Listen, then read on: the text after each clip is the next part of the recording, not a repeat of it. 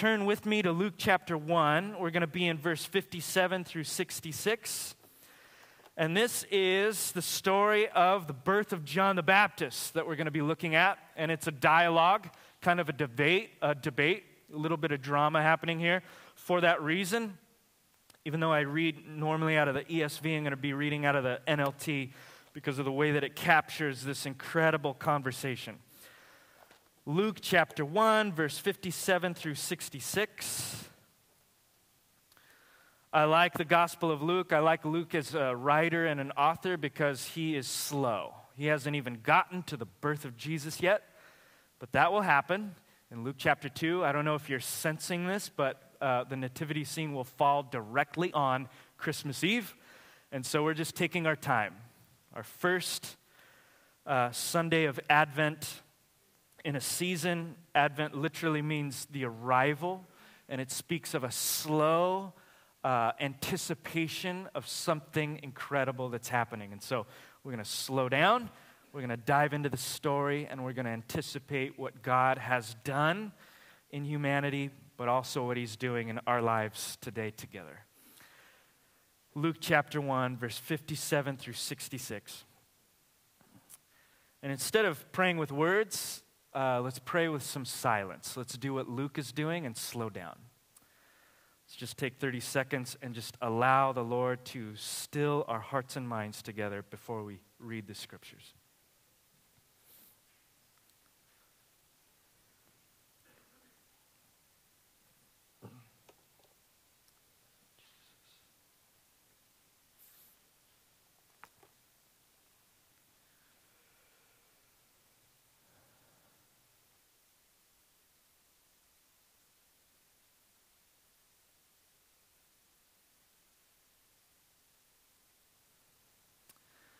Luke chapter 1, verse 57 through 66. When it was time for Elizabeth's baby to be born, she gave birth to a son. And when her neighbors and relatives heard that the Lord had been very merciful to her, everyone rejoiced with her. And when the baby was 8 days old, they all came for the circumcision ceremony. They wanted to name him Zechariah after his father. But Elizabeth said, "No, his name is John." "What?" they exclaimed. "There is no one in all your family by that name." So they used gestures to ask the baby's father what he wanted to name him. He motioned for a writing tablet. And to everyone's surprise, he wrote, "His name is John." Instantly, Zechariah could speak again, and he began praising God. Awe fell upon the whole neighborhood, and the news of what had happened spread throughout the Judean hills. Everyone who heard about it reflected on these events and asked, "What will this child turn out to be?" For the hand of the Lord was surely upon him in a special way. I love this story because it sounds to me like a textbook family holiday. Everybody's getting together, a miracle baby is born, everyone just descends upon the same neighborhood, the same living room, the same family. People are coming over, they're rejoicing, it's a party. It's a very peculiar type of party. You notice they bring up a circumcision ceremony, so that had to happen 8 days later. This must have been a week-long block party. Now, like all block parties that last for a week, it is bound to experience some drama. Throw in some extended family members, and you've got a recipe for disaster. And it happens. And you can read the story, and you can almost imagine yourself in that living room, in that building. "So, you're pregnant. That's amazing. What are you going to name it?" "I don't know. I've got some ideas. I think you should name it Bob." You know? "I'm not going to name it Bob. I think you should name it Bob. I love Bob. Bob is a great name, don't you think? It means this. I'm not going to name it Bob." "Well, your grandparents, your father, your uncle, your extended cousins, all your firstborn males in your family, they were all named Bob. I'm not going to name it Bob. I love the name Bob. You should name it Bob." "It's a girl, Mom. I'm not going to name her Bob."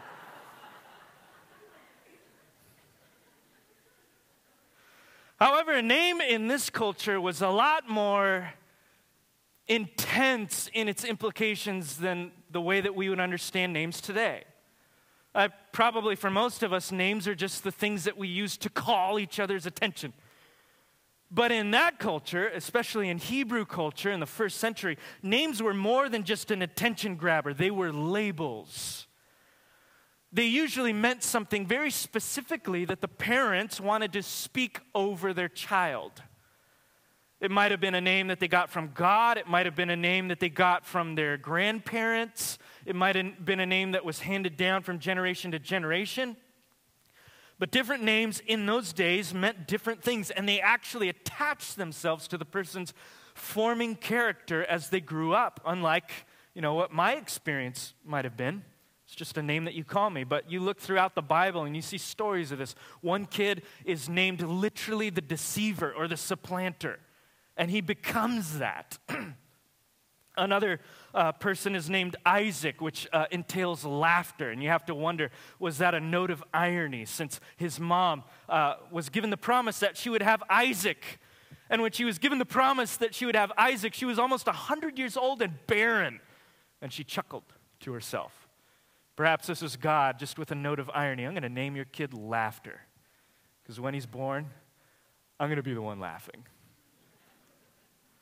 Abraham, one of my favorites, with a touch of irony, almost 100 years old, barren, and God changes his name to mean the father of many nations. You're walking around town, you're introducing yourself. Hey, how's it going? My name is so-and-so. Oh, nice to meet you. I'm the father of many nations. Oh, where's your kids? I don't have any. I'm 112, but they're coming, God says. Names followed you around in that day. And names were far more than attention grabbers. They were labels. They were descriptors of who you are. And they tended to follow you for the rest of your life, whether for good or whether for the worst. This sermon is for anyone out there who has ever felt the power of labels, who has ever had a name follow them around, whether for the better or for the worst. I think some of us remember, perhaps some of you remember as a kid, hearing that nursery or that very cruel song that we used to sing to each other to make us feel better about ourselves. Sticks and stones will break your bones, but words will never hurt you. I don't remember the exact age that I stumbled upon the truth that was the worst thing I had ever been told in my life, and it was completely and utterly untrue. But I remember words coming with a sting. I remember words feeling like they were baseball bats. And I remember particular words in my childhood never leaving me alone. Some of them came with a sting. Other ones attached themselves to me like barnacles. This is a sermon for anyone who's ever felt labels like barnacles that don't stop leaving you alone. I can't figure out if names in the Old Testament and even in the New Testament were promises of what God intended for those people to be, or what parents intended for their children to be, or if they were simply self-fulfilling, as is often the case today with labels. Something you call yourself, something that you are called, but after years of hearing the same thing being told about you, you begin to become that which you believe that you are.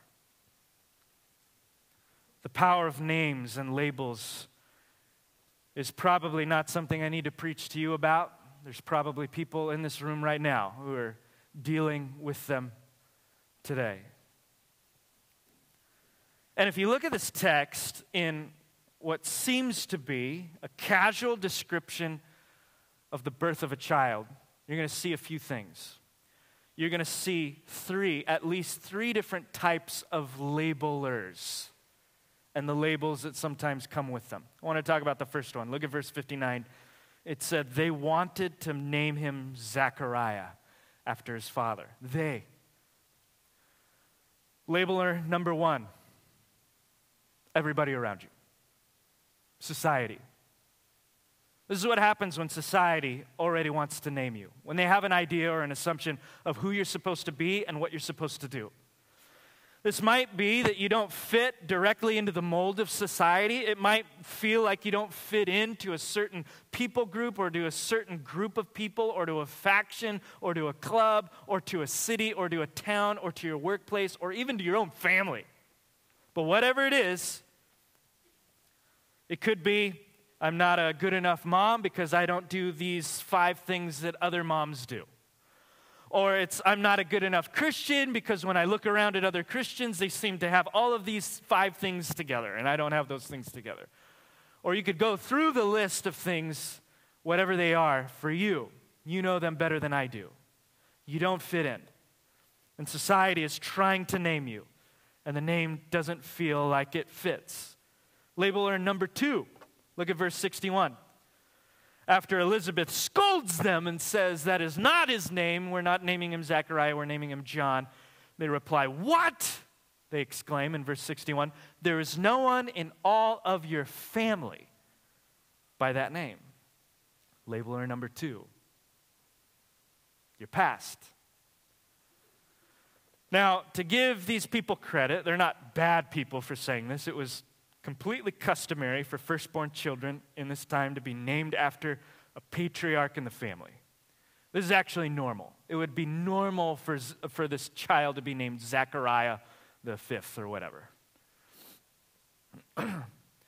But underlying these customs, because God doesn't always go with the customs of culture and society, does he?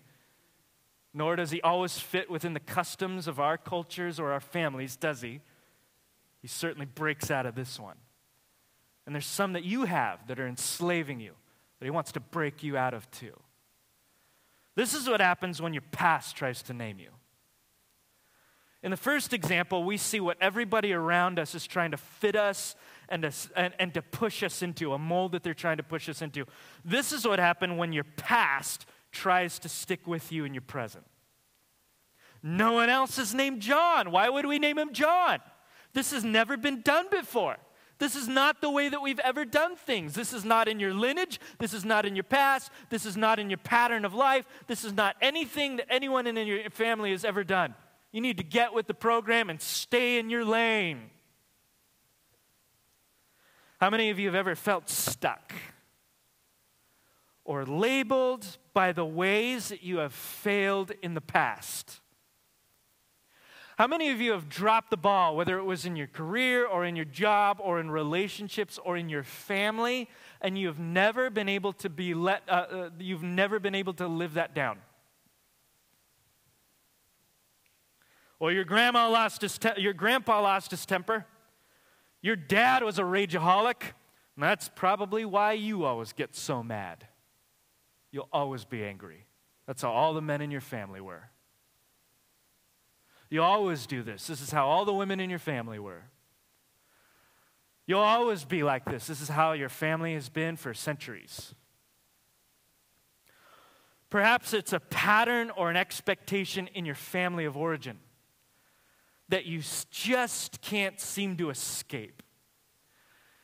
You feel like it enslaves you, like it pushes you down, like it stops you from realizing what you maybe sense the potential God is trying to pull out of you, and yet you just can't seem to escape these patterns or habitual expectations that you can spot in your family of origin. It could be anything. Maybe it's you've messed up before.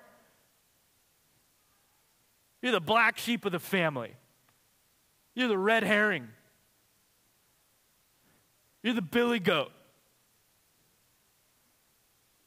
You're the mistake. You'll always be like this. You'll never change. You'll never be like your older brother. You'll never be like your older sister. In other words, labeler number 2, your past. The label could be anything, but maybe it's you don't measure up. You need to try harder. You need to be better. Labeler number 3.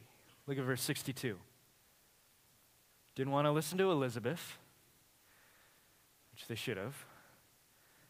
And so they used gestures. I love this. They used gestures to ask the baby's father what he wanted to name the son. Now, we were told in a prior chapter, right, that because of Zechariah's doubt in what the angel said, that he was struck dumb. So he's mute. He can't speak. Now, the word that's used for his predicament can actually mean mute and deaf. In fact, we have examples of that throughout the scripture where it's being used that way. And it would seem that he's likely not only mute, but also deaf, since because the crowd has to sign to him or make gestures to tell him what's happening. But regardless of whether he's deaf or not, or whether he was simply in another room, he didn't hear what Elizabeth had to say. And so this crowd circumvents Elizabeth's word by going around her to Zechariah. Any of you that ever had kids know exactly what's happening right here. The other day, one of my kids jumped into my wife Brianna's lap and asked for, I forgot what it was, like a candy or like a treat or something, to which she said, "No, it's 7 in the morning." There was crying, there was drama, there was throwing of things, and then I hear these little pitter-pats of feet coming my way. And the sweetest, cutest little angel jumps into my lap. Now, if you've heard any of my prior sermons, you know that is my Achilles heel. If you're one of my 2 kids and you hop in my lap and you look at me with big wide eyes, I will give you anything. And therein lies the problem in my family and marriage.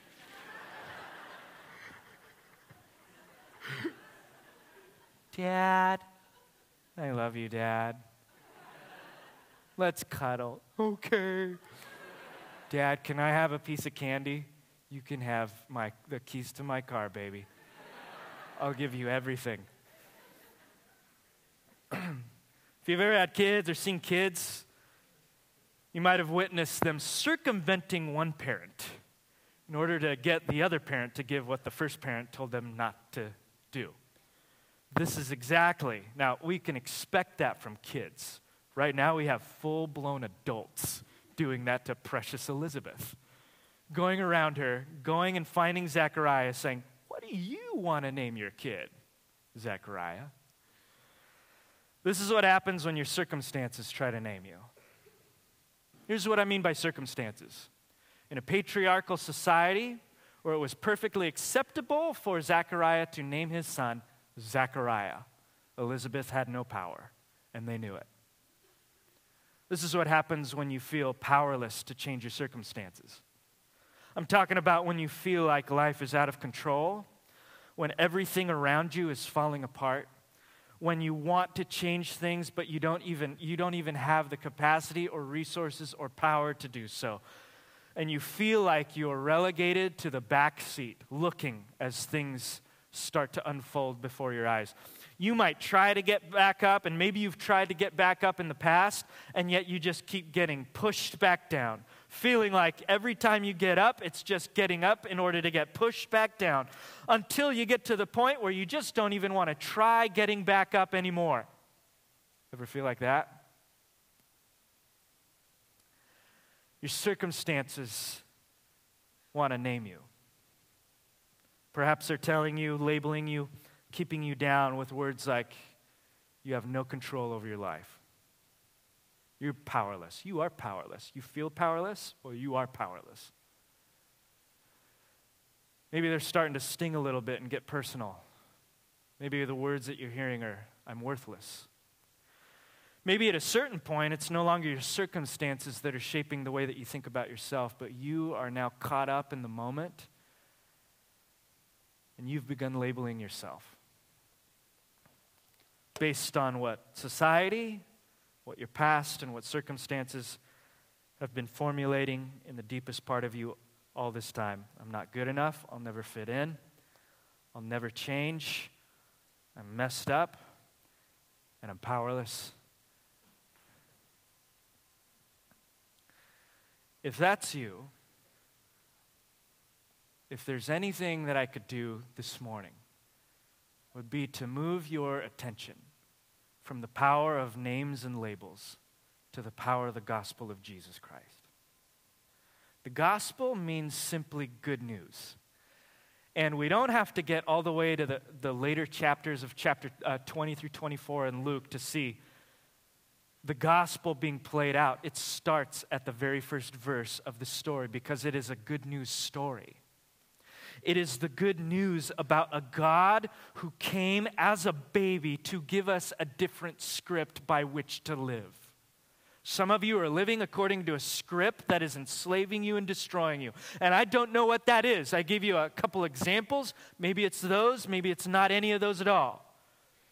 You know what that script is better than I do. And perhaps you're replaying it in your mind every time you wake up in the morning. I am this. I can't do that. I play into that. I have no control over this. I'm bound to do that. And every time you go to sleep, well, I guess I did that again. Well, I guess I failed to do this again. Well, I guess I'll never amount to that again. Well, I guess I have this to face again. The good news of the gospel is that God so loved the world that he gave his only begotten Son, that anybody who believes in him gets a new script, man. Gets eternal life. Eternal life doesn't merely mean you live forever. Eternal life doesn't just speak about the quantity of life, it speaks about the quality of life. It means that you've been given a new script, a script that has been dropped down in the lap of anybody who believes straight from the kingdom of God. You can, by faith in Christ, exchange your old scripts, exchange your own habits, exchange your old patterns, exchange your old labels, exchange your own names for the scripts you have been given in Christ and God. That's the good news of the gospel. Look at verse 63. So they used gestures to ask the baby's father what he wanted to name him. He motioned for a writing tablet, so they give him an etch-a-sketch or whatever, and to everyone's surprise, he writes. What's he write? I'm going to call him John. No, he doesn't say that. I think a great suggestion would be John. Doesn't say that either. I don't care what you guys say. I'm going to name him John. Doesn't even say that. He says his name is John.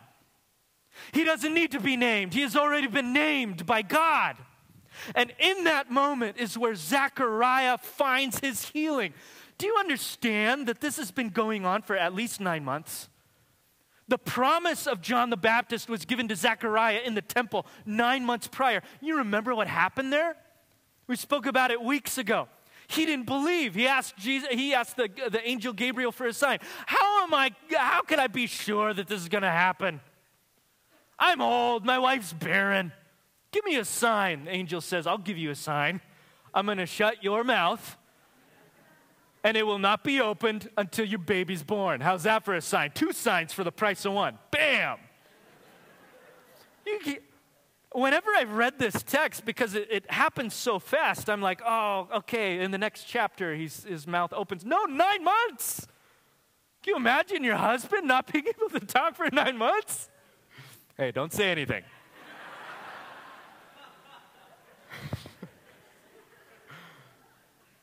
9 months later, it seems like, his mouth opens. But it doesn't just open because his son is born.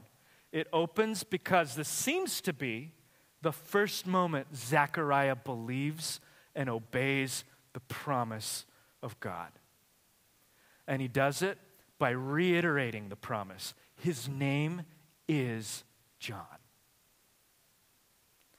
God has already named him. And it doesn't matter what people, the past, or circumstances think about that.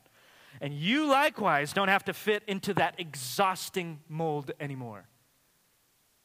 You have the opportunity for a new identity in Christ. And this is what happens when God names you.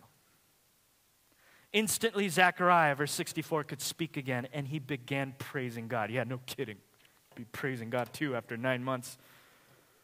Luke often uses that word instantly or immediately throughout his gospel to accompany showings of God's divine power. And in this case, God's divine power is locked in and tied to Zechariah stepping out in an act of faith and repentance and obedience. And in that moment, he's set free. One of my favorite stories, I have a 5-year-old and a 3-year-old, so we read a lot of stories. One of my favorite storybooks is by Max Lucado. The book is You Are Special. And it's a story about a little wooden boy who lives in a town with a bunch of, I think they're called Wembleys or Wemblets or something like that. And it's a little town of a bunch of wooden people. And these wooden people have this weird custom. They're all armed with a box, little treasure box of stickers. They have stars and they have gray dots. And they go around this town and they give either a star or a dot to different people, depending on who those other Wembleys are. So if you are able to jump high, if you are able to sing really well, if you're smart, if you've done something with your life, you would give a person like that a star. If you've got some discrepancies in life, if you've messed up, if you've got some scratches in your paint, if you've got a chip in your body, someone might give you a dot. At the center of this story is a little wooden boy by the name of Punchinello. And Punchinello has no noticeable skills. He can't speak well. He can't do anything well. He's not particularly tall. He's not particularly handsome. He has nothing going for him. And people see that. And every time he encounters someone, they give him a dot. He gets so many dots that people start giving him dots because he has so many dots. And he gets discouraged until one day he meets a wooden girl with no dots and no stars. And he asks her, "How come you don't have any stars or dots like everybody else?" And she replies, "They just don't stick to me anymore." And he said, how do I get that skill? And she said, "Well, you need to go meet this man that I met." She directs him to the woodmaker up on a hill. And Punchinello goes up onto this hill and meets this woodmaker, the creator of all of these Wembleys. And they begin to talk. And Punchinello responds to the woodmaker and says, just begins to pour out his heart and all of his labels and all of his discouragement, to which the woodmaker says, you don't need to care about what all those other little wood children think about you. The only thing that matters is what I think about you. I created you. My opinion is the only one that counts. And so go out of here and begin to think less about what other people think about you and more about what I think about you. And as Punchinello walks out the door, he realizes in that moment, stepping through the doorframe, I think he actually means what he said when he said, "I love you." And in that moment, a gray dot drops to the ground. I say that because the gospel is a story about a lot of things. But at the very individual level, it is a story about how God gives us new names and new identities and new starting places. And it's when we begin to digest and ingest the story involving what God has designed you to be and who God thinks you are in His sight, that the gray dots begin to drop off of you. It doesn't happen overnight, and it sometimes comes along with pain and discouragement.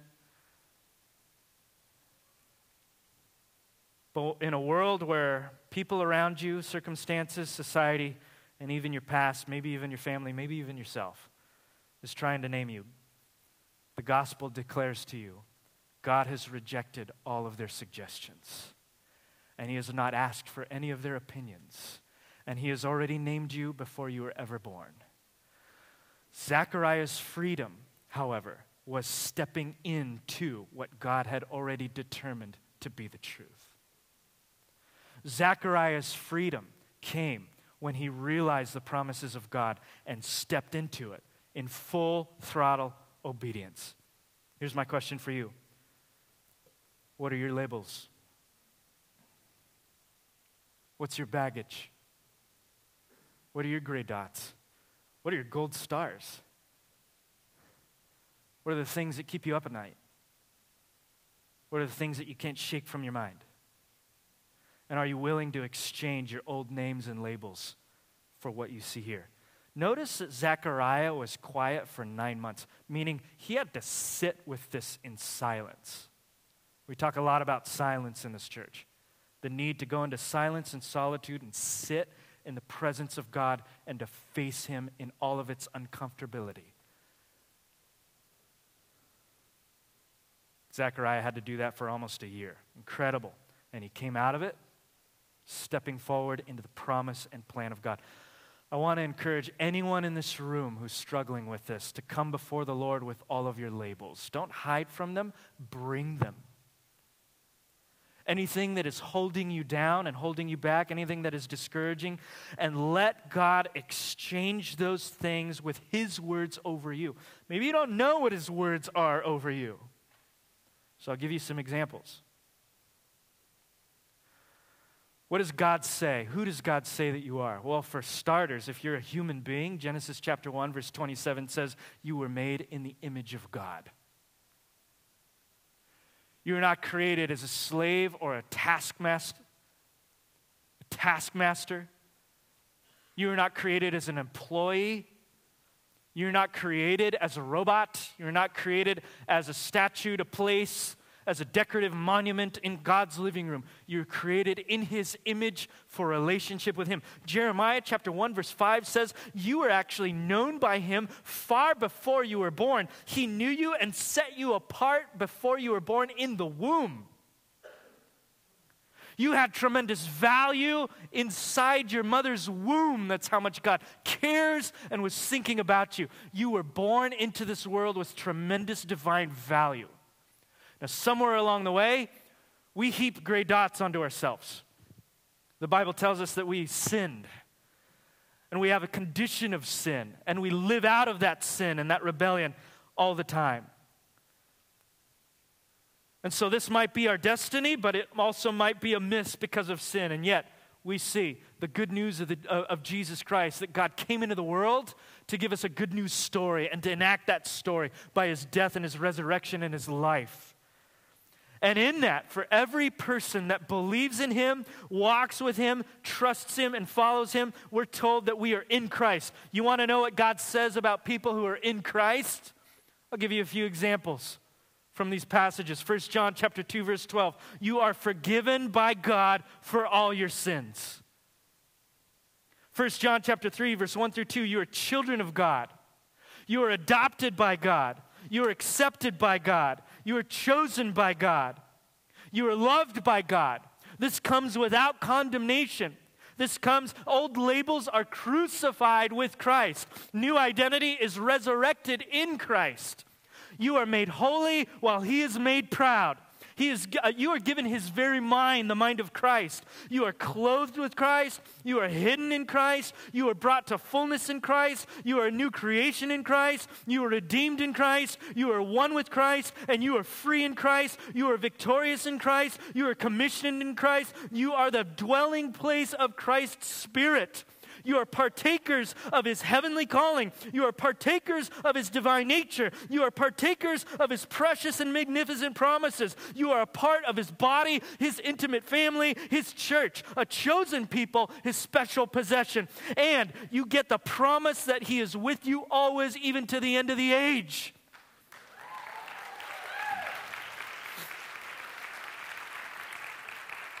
If you're looking to exchange some old, beat-up, tattered labels with some new ones, there's a great place to start, to name a few. I could go on a little longer than that, but I'm running out of time. Chew on those for a few minutes. I know this sounds so cliche, but God has a plan for your life. And that's the truth. He created you not by accident. He created you with purpose. And He created you to be fully alive in Him. So do yourself a favor this morning. When you're done scratching the itch of restlessness that we talked about 2 weeks ago, don't stop there. Go ahead and tear off old labels that made you itchy to begin with. And put on the new self, which is being renewed in knowledge after the image of its Creator. I'm going to ask James and TJ to come back out as we sing together. And as we do, I want you to think of this. You're entering into a story, and Luke, all he's doing is telling us the story. You're entering into that story. For all of those who have determined or even just curious about following Jesus, it starts by entering into the story. And the first thing I think all of us should come to grips with this morning is that we're entering into a story with a name change. You get a different name. I'm not talking about the name on your birth certificate. I'm talking about the name that describes your identity. And I don't know what it is right now. I don't know what it's been. You know that. But what I do know is that God is in the business of changing people's names. And God is in the business of changing people's identities. What labels do you need to throw off today? Bring those labels before God in the presence of Jesus Christ and allow Him to exchange them for who God says you are in Christ Jesus. Maybe you don't even know Jesus in that way.